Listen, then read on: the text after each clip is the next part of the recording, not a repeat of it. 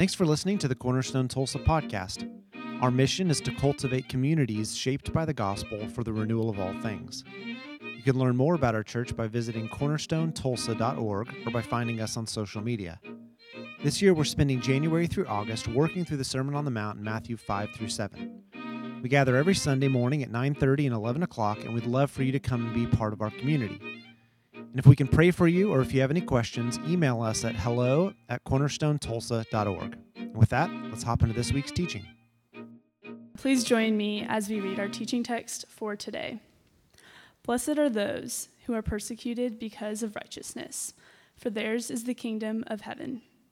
Blessed are you when people insult you, persecute you, and falsely say all kinds of evil against you because of me. Rejoice and be glad, because great is your reward in heaven, for in the same way they persecuted the prophets who were before you. Matthew 5:10. Please join me as I pray. Heavenly Father, thank you so much for bringing us all here today. I know that there's a reason why we felt called to come to church or called to open up our hearts to you during this service. I ask that you lift up these souls and that we protect everyone as we go on our week. Amen. Amen. Thanks. Y'all can be seated. You know, there's something really special that happens when the church gets together that you can't replicate on a podcast. There's a sweetness to hearing each other's voices in worship. There's a sweetness to seeing folks raise their hands and seeing children crawling all over the place. And there's a tenderizing process that happens when we're together in one space and we're singing and we're praying that just readies you to hear the scriptures in a way that, like, if you jump in cold on a podcast, you just don't have the same experience. And so it's just a joy for me to get to be with all of you. I hope that you're well. I hope that you're coming in rested and among friends. Maybe you're coming in and you're just beaten up by life and have a bit of a limp, carrying just guilt or shame or exhaustion or whatever it is from life. I just want to say to all of you, in the name of Jesus, you're welcome. I'm glad that we're together, and I hope that as we open up the scriptures today, you're both challenged and encouraged.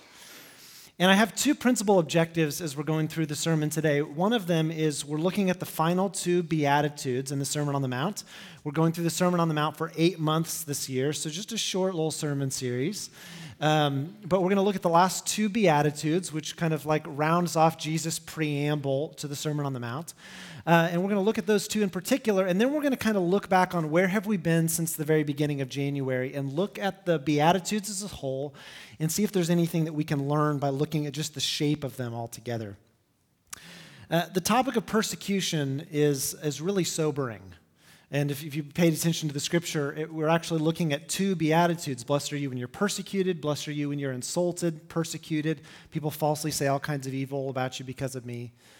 But the topic of persecution in general is really sobering. From time to time, I get the chance to Skype with a pastor who's in a Middle Eastern country that I screen grabbed this while we were praying because I wanted to have the image. Kind of tacky, but I have it. But I get to talk to him about what life is like being a pastor, being a Christian in a Middle Eastern country where Christianity is persecuted. And you hear stories that sober you up, that for me as a pastor make me feel like a lightweight. Make me feel like, man, I am not worthy to stoop down and untie the sandals of these pastors who are driving through bullets and avoiding shelling on their way to their second or third congregation, and they work 3 jobs to pay the bills. A handful of years ago, I had the honor of baptizing a Middle Eastern Christian couple. They came here for one of them to do school. And while they were here, they became Christians. And because of security risks, they were not able to be baptized on a Sunday morning. It could have meant significant harm to their families. It could have meant that they could never enter the country and stay alive. But we got to baptize this couple, and it meant something to her in particular. It cost something when she wore a cross around her necklace. It meant a major life change for her. And it puts like the complaints that we have about the American church in perspective, and it puts the excuses that we make about why we will or will not attend church on a Sunday morning in perspective when you think about how many people in the world suffer as a result of bearing the name of Jesus. And it occurred to me that people who have suffered for their faith are able to quote Galatians 2:20 with a different level of buy-in than I have. I have been crucified with Christ, and I no longer live, but Christ lives in me. In the life I now live, I live by faith in the Son of God who loved me and gave himself for me. When you've got skin in the game and you've shed blood and you've suffered social persecution or overt political persecution by your government, you read that differently. This comes from a 2001 Newsweek article. What many U.S. Christians fail to realize is that when Asians convert to Christ, it requires enormous courage. Converts typically are ostracized by family and neighbors and often targeted for persecution. Over the last 6 months, Chinese communists have demolished some 1,500 houses of worship, most of them Christian, whose members refused to accept directions from the state. Not long ago in the country of Burkina Faso, radicals came into a corporate worship gathering, killed 20 people, kidnapped 15, and set fire to the church. And you hear stories of followers of Christ all over the world who this is their typical experience. And Jesus says, "Blessed are you who are persecuted because of righteousness." And then in the next verse, "Blessed are you when people insult you, persecute you, and falsely say all kinds of evil against you because of me." Jesus initially extends this blessing, a blessing on those who suffer for justice or for righteousness. But then in the following verse, he seems to equate that suffering as suffering as a Christian, suffering on his behalf. And there's a benefit for those who suffer. In verse 10, he says, "For theirs is the kingdom of heaven." That's the same blessing given to the poor in spirit, kind of rounding off with 2 parentheses at beginning and end of the Beatitudes. And then the blessing in the second beatitude, beatitude number 9 here, says, "Because great is your reward in heaven, for in the same way they persecuted the prophets who were before you." So he echoes the blessing given to the poor in spirit, and then he interjects this new word into the sermon that's going to come up again, especially as we talk about the secret life of Christians, and it's the concept of a reward. It's going to come up again. And he says, those people who have suffered as a Christian find themselves in really good company, find themselves on the same team as the prophets who were persecuted in generations past. There was a time a couple of years ago, not long after we had launched, where we held a night of worship as a church. And Noelle, who Ben and Noelle are married. Some people don't know Ben and Noelle are married, but they are. And Noelle had a burden on her heart, something that she felt like God gave her to share with the church. And on the verge of tears, keeping it together throughout the day because she wanted to share this thing, and she shared it, and she felt like it went very differently than she hoped. Like she's got this thing bubbling up inside of her, and the response from the congregation was like nothing. And I came up to Noelle afterward because I could tell she was disappointed, and I said, "I have never felt more on the same team as you as in this moment right now. Because I do things that bomb or land awkwardly all the time." She had skin in the game. We were on the same team. In attempting to get our minds around this text, to understand this text, many people are going to wonder what constitutes persecution. And there's a desire to use common language a lot in our world to be on the right side of history. And people use this language of being on the right side of history to describe typically being on the forefront of socially progressive issues. But there's a specific context to the blessed suffering of Jesus' beatitude. This is Dale Bruner. He says it's important that we get in trouble for the right reasons, for righteousness' sake. How can we tell if persecution is for righteousness' sake? By no other way than by constantly checking our conduct with the Word of God in the company of the Orthodox Catholic, not Roman Catholic, but the Universal Catholic Church and evangelical communities who gather around it. This is pushback, opposition, rejection for following in the way of Jesus historically understood by the church. And if you read the New Testament, and even if you read the Old Testament, people who follow Jesus, who faithfully try to follow God's way, should anticipate some kind of persecution. And it may be through soft social awkwardness. Like after the Ash Wednesday service, this is far, far, far from being persecution. But after the Ash Wednesday service, I was hungry, so I went and stopped and picked up pizzas. And the kids and I walked in with ashes on our forehead. And it happened perfectly, where the guy behind the counter awkwardly goes, "Hey, I think you've got a little something on your forehead." And he had no idea what it was. We need to get used to being weird. Keep Christians weird. Persecution may show up in just people looking at you kind of funny. It may show up in like soft social persecution. It may go to extremes like systematic persecution by governments, like many people in our world experience. But Christians should anticipate some forms of persecution. Because our values and our behaviors aligned with the kingdom of God, they necessarily stand in contrast to the world. Stanley Hauerwas. He says, people are crucified for following a way that runs counter to the prevailing direction of culture. If Jesus had argued in his Sermon on the Mount that it makes good sense to make peace with someone who has wronged you because such behavior will bring out the best in the other person, that it makes sense to carry your Roman legionnaires' pack because such an act will help to uncover the basic humanity even among the Roman occupation forces, then Jesus might justly be accused of being a naive romantic who had not the slightest inkling of how human beings really behave. Yet Jesus makes no such claims. He's not saying to do this because it works. Rather, as the concluding verses of the sermon make explicit, disciples turn the other cheek, they go the second mile, they avoid promiscuity, remain faithful to their marriage vows, they behave in a way that's countercultural because God is like this. Our ethical positions arise out of our theological claims in our attempts to conform our lives to the stunning vision of reality we see in the life, death, and resurrection of Jesus. People are persecuted, and people like Jesus ultimately get crucified because our values and our behaviors are aligned with the kingdom and therefore misaligned with the way the rest of the world works. Precisely because we're attempting to align our lives with the values of the kingdom, with the character and the nature of God, we find ourselves more often than not at odds with other competing visions of reality. The challenge for us as Americans and as Oklahomans and as Tulsans is learning to discern the difference between the Jesus way and the American way. Hauerwas again. He said, North America is a place where people have absorbed just enough Christianity to inoculate them against the contagion by the real thing. We believe that the church can be a major means of conversion, detoxification, and inculcation of the practices required to be a Christian in a world that already thinks it is. In the process of embracing the way of Jesus, we must let go of the idol of being liked and being popular. Jesus says in verses 11 and 12 that in following him, we're going to be maligned and we're going to be misunderstood. And when the moments come where you are maligned and misunderstood because you are a follower of Jesus, your response should be to rejoice because other people can tell that you bear that name, that there's something different about you.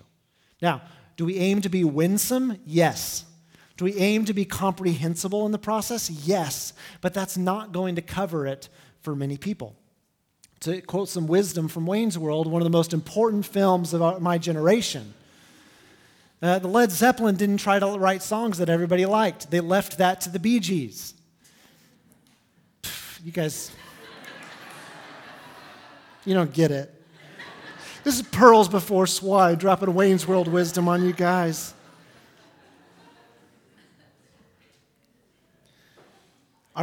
Thank you. Our goal mustn't be popularity. Our goal mustn't be being liked by everybody. Our goal must be faithfulness to the way of Jesus. And the way of Jesus leads to the cross.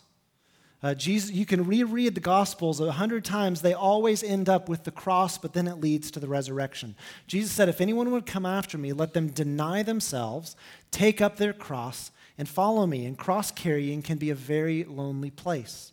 It's a way of self-denial. And for that reason, I'm concerned about the trend of pastor as like social media celebrity. Or I'm concerned about pastor as fashion icon. Because it doesn't look like the cross. It looks more like the way of Caesar than it does the way of Jesus. And it tends to be true that the more popular you get, the greater temptation you face to dilute your message in the interest of staying likable and staying popular and accessible to the masses. Niebuhr said this. He says, this is the way popular Christianity often works.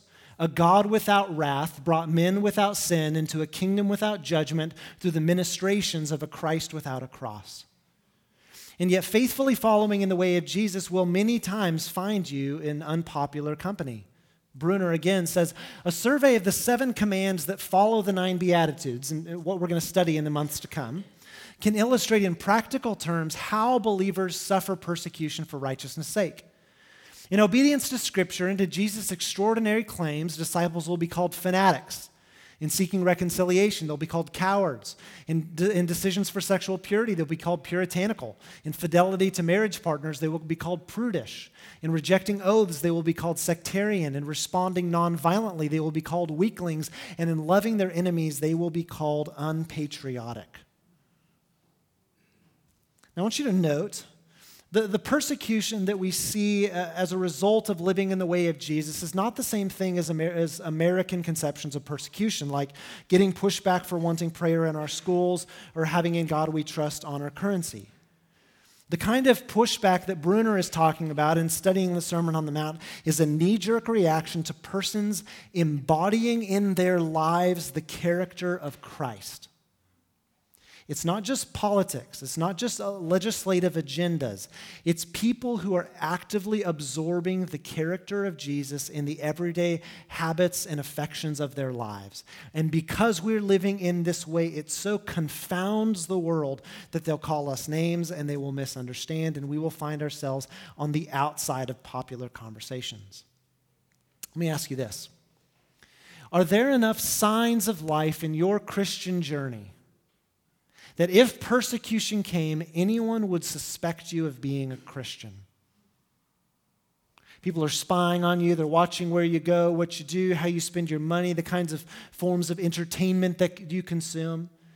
If persecution came, could people gather any hard evidence on your life or on my life that would lead them to be, this is one of those followers of Jesus? Last week I shared about a book called The Patient Ferment of the Early Church. Honestly, I hope all of you read it. And the book details the unlikely growth of the church in the first couple centuries where there was strong disincentive against becoming a Christian. It doesn't make sense, apart from the resurrection of Jesus from the dead and the descent of the Holy Spirit, that like the gospel would have survived because there was such a strong cultural, political bias against it. But in the book, Kreider details some of the things that would distinguish a Christian from a typical pagan in the Roman culture in the first 3 centuries. So I'll give you a little summary. A little things that characterize the Christian habitus, the Christian way of living.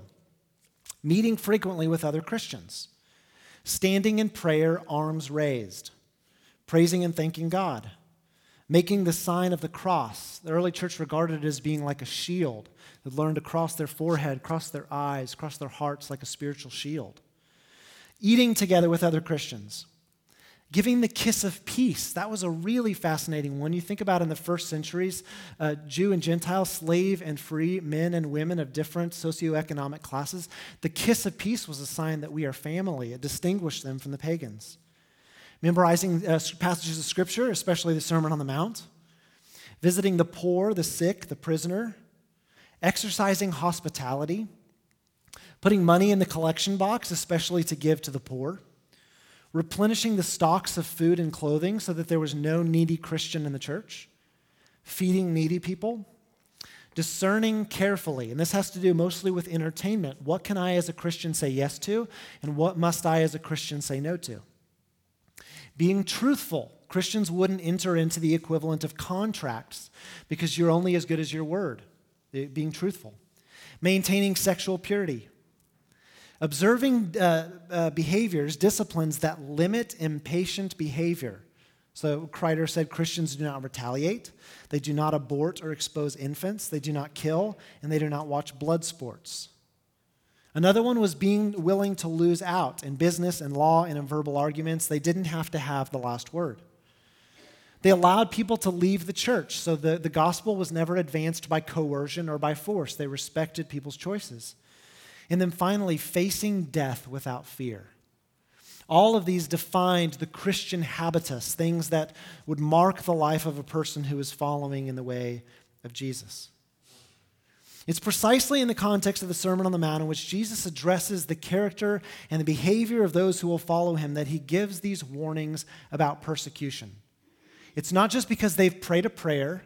It's not because something within their heart has happened. It's within the context of talking about their behavior that they should anticipate objection or persecution or misunderstanding. Now, as soon as you start talking behavior in a church, some people will perhaps appropriately object, well, John, you're getting legalistic.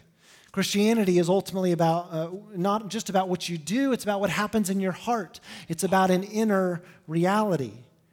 And there's a sense in which in some conversations I would affirm that objection. But on the other hand, if what happens in a person's heart does not ultimately materialize in their hand and their habits, in the visible way that they engage in the world, then I think there's reasonable doubt to question whether something really has happened in their heart at all. And you would agree with me when we see a Christian who is so obviously behaving in unchristianly ways, we would not let them off the hook. Westboro Baptist Church, the people who are protesting and saying hateful, disgusting things. We would not at that point say it's about what happens in your heart. We would appeal to their behaviors. John the Baptist said to the Pharisees when they came out to see what he was doing, baptizing all these people by the river, he said, bear fruit in keeping with repentance, or bear fruit to demonstrate the repentance or the heart change that has already happened to you. The same Bible that says it's by grace you've been saved through faith, and this not of yourselves, it is the gift of God, lest anyone, not by works, lest anyone should boast, also says faith without works is dead. It's not by our works that we get into the kingdom, but by our works we demonstrated that we are living as citizens of that kingdom. Dallas Willard said that God's grace is opposed to earning, but it's not opposed to effort. And so I could ask the question again, are there enough signs of life in your Christian journey that if persecution came, anyone would suspect you of being a Christian? Is there a marked difference in your life at all? Hauerwas said, we must resist the tendency to make the Christian life something that is inward and spiritual, rather than the sort of objective personal truthfulness that is primarily visible and historical. In other words, the way of Jesus should make a visible difference in our lives. The way of Jesus should mark us, and we act differently than other people because we bear his name, because we've been marked as carriers of the cross with him. It should make a difference in our finances, the forms of entertainment that we consume and don't consume, in the way that we treat our enemies, in the way that we treat the poor, with regard to our sexuality, with our habits, in our schedule, in our worship, in every area of life, there should be evidence that we have been marked by the person of Jesus Christ. As I think about this, I don't feel great about myself asking these questions. Because as soon as I ask these questions and point out these idealisms, I become keenly aware of my own failure to live into them. That this reality convicts me. When I look at the Sermon on the Mount, I don't think, hey, that sounds just like John Odom and most Christians I know. I'm aware of my hypocrisies. I'm aware of my failures, some of them royal. I see my inconsistencies and all the ways that I've blown it.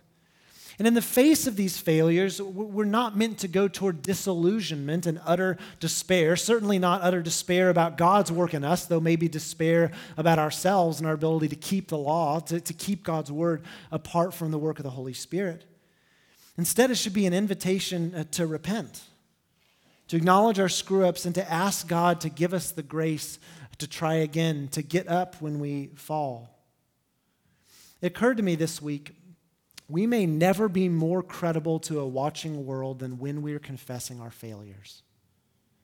Because the greatest, bomb that people lob at Christians is that we're all just a bunch of hypocrites. We may never be more credible in their eyes than when we actively acknowledge it. We confess, this is the script. This is how our shortcomings. Some of you will remember the book Blue Like Jazz, which defines the year 2004. And Don Miller in the book talks about being a college student on this college campus in the Pacific Northwest that was the most liberal college campus in the United States. And he set up this confessional booth on campus. And the purpose of the confessional booth during this big festival was not for people to come and confess their sins, but as people entered the booth, Don Miller, as a Christian, confessed the sins of the church to them. And it blew people's minds. We may never be more credible than when we're confessing our sins. Saying aloud something that other people know, but they think that we're too proud to admit. But the confession that we're not as strong as we think we are is actually a good thing and very freeing. It's what Emily was talking about on Ash Wednesday. Because admitting our poverty in spirit, admitting our screw-ups throws us back into the blessings of the first beatitude. Blessed are those who are poor in spirit, for theirs is the kingdom of heaven. And this brings us full circle.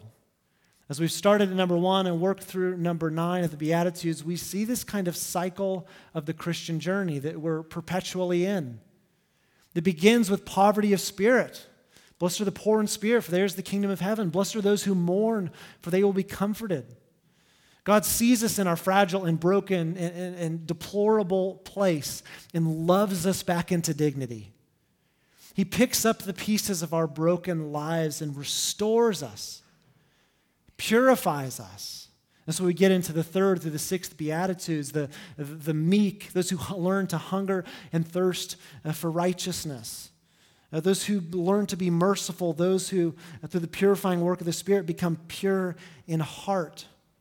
God takes us in our impoverished state and purifies us and strengthens us and restores us and brings us alongside Jesus in a mission of peace, learning from him the way of peace. And peacemaking work, the way of Jesus, always leads to either persecution or to failure. And in either way, it puts us back on our knees where we can receive again the blessing of God given to us in Jesus Christ. And this is the perpetual Christian life. From poverty to purification to purpose to persecution and often to failure, and it just puts us back on our knees. This is a beautiful, beautiful picture of the Christian life. Somebody said that being baptized is like hopping onto a moving train. It's a life of perpetual progress, a life that is always in motion. And so one of the things I love to see the most is older men and older women who at 60 and 70 and 80 are still actively learning, who are still actively praying through their behavior and their choices and their loves, because the life of the Christian is a life of progress. That's why in generations past, the Christians have latched on to the idea of being a pilgrim or a sojourner, someone who's always on a journey.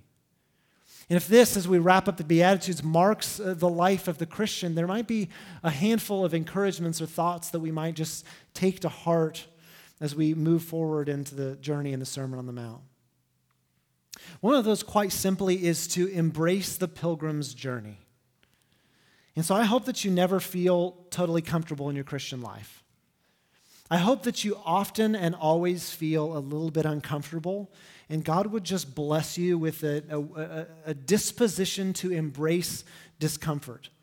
You do it all the time when you go and work out and you're constantly sore and you're bragging about it, but we're wimps in our faith. Embrace the pilgrim's journey. Embrace patience. Embrace the slow work of God. It's all right that you've not lived into your ideal self yet. God works slowly and patiently. Embrace patience. Be persistent. Live in humility. First encouragement, embrace the pilgrim's journey. The second encouragement, I think, that flows from the Sermon on the Mount, from the Beatitudes in general, but especially these 2 Beatitudes about persecution, is embrace being different. It's all right if everyone doesn't understand. It's okay. And I hope that you're misunderstood more regularly the more you try to follow Jesus. It's okay for people not to get it. Jesus even said there's a blessing on being spoken ill of. Gosh, I never want to be spoken ill of. I want you guys to like me so much. Man, and you're the same way. But it's okay if people don't like you. It's okay if people don't understand you. It's okay if you are like the odd duck every now and then. In fact, there's a blessing on you when you're like that way. And if other people see it, man, rejoice, you bear that name. Embrace being different. And these points, I think, primarily speak to our people in our context. But the third thing that I want to share with you puts us back in the context of the historic and the global church. And it's to embrace your global family. You ought to think, as a Christian, that you have more in common with an Iranian Christian than with another American who doesn't know Jesus. Your imagination, as you think about North Korean Christians and Chinese Christians, is they're my family. They may bear a different national identity, but there's a deeper identity as one who knows Jesus and loves Jesus. Embrace your first family and your global family. There are tons of resources out there for ways that you can be aware of what's going on with the church all around the world, the way that the church is being persecuted. Man, pray for our global family. When you're praying through the Psalms, and sometimes the Psalms don't make any sense because David seems to have a ton of enemies. Pray it in an intercessory way on behalf of Christians who know what it's like to suffer with enemies chasing them. But remember and embrace your global family.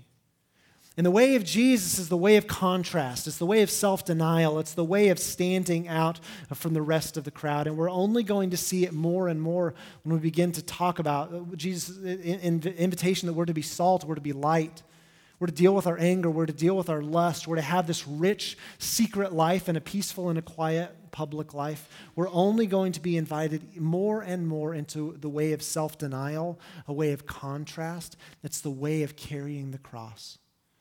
And my encouragement to you is to embrace this pilgrim's journey, to embrace being different, to embrace the witness of believers all through the world who are showing us what it really looks like to have skin in the game, to really suffer and be inspired by their example for us.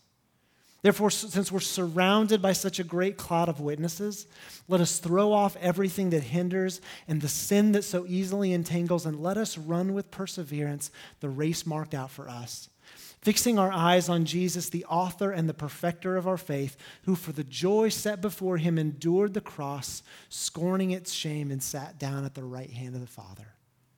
And so in view of all who've gone before us and who have suffered and who have borne reproach for the name of Jesus, that the gospel could be passed to us, in view of our brothers and sisters all around the world who suffer even now for bearing the name of Jesus Christ, let us throw off everything that hinders and this sin and run together with perseverance the race that's been marked out for us. We did something Wednesday night that was, I think, a first for our church and really sweet. And as we go into the Lord's table every week during Lent, I want us to do this together, where we're going to kneel in a posture of just repentance. And so before you, you've got these kneelers that you can pull out. And if you're willing, if you're physically able, in just a minute, I'm going to invite all of us to kneel together. And we're going to have just a moment to confess our sin to the Lord, and then I'm going to lead us through this liturgy. And liturgies are not magic. It's not like in saying liturgies, something like spectacular happens, but they're kind of like a trellis that a vine can grow on. And attach your prayers, your sentiments, your intentions to these prayers too. I'm going to encourage us just to have a couple of quiet moments, and even now we can kneel together as a church. And if you physically are not able, that's okay. You can bow your head. If you just don't want to, you're not ready, you can do that too. But I'm just going to invite us all together just to take a moment to quietly confess like our need of God. To confess the ways that you've blown it, to confess the ways that you need His grace, to embrace your poverty of spirit, and just ask Him to pour out His Spirit on you, to show you grace.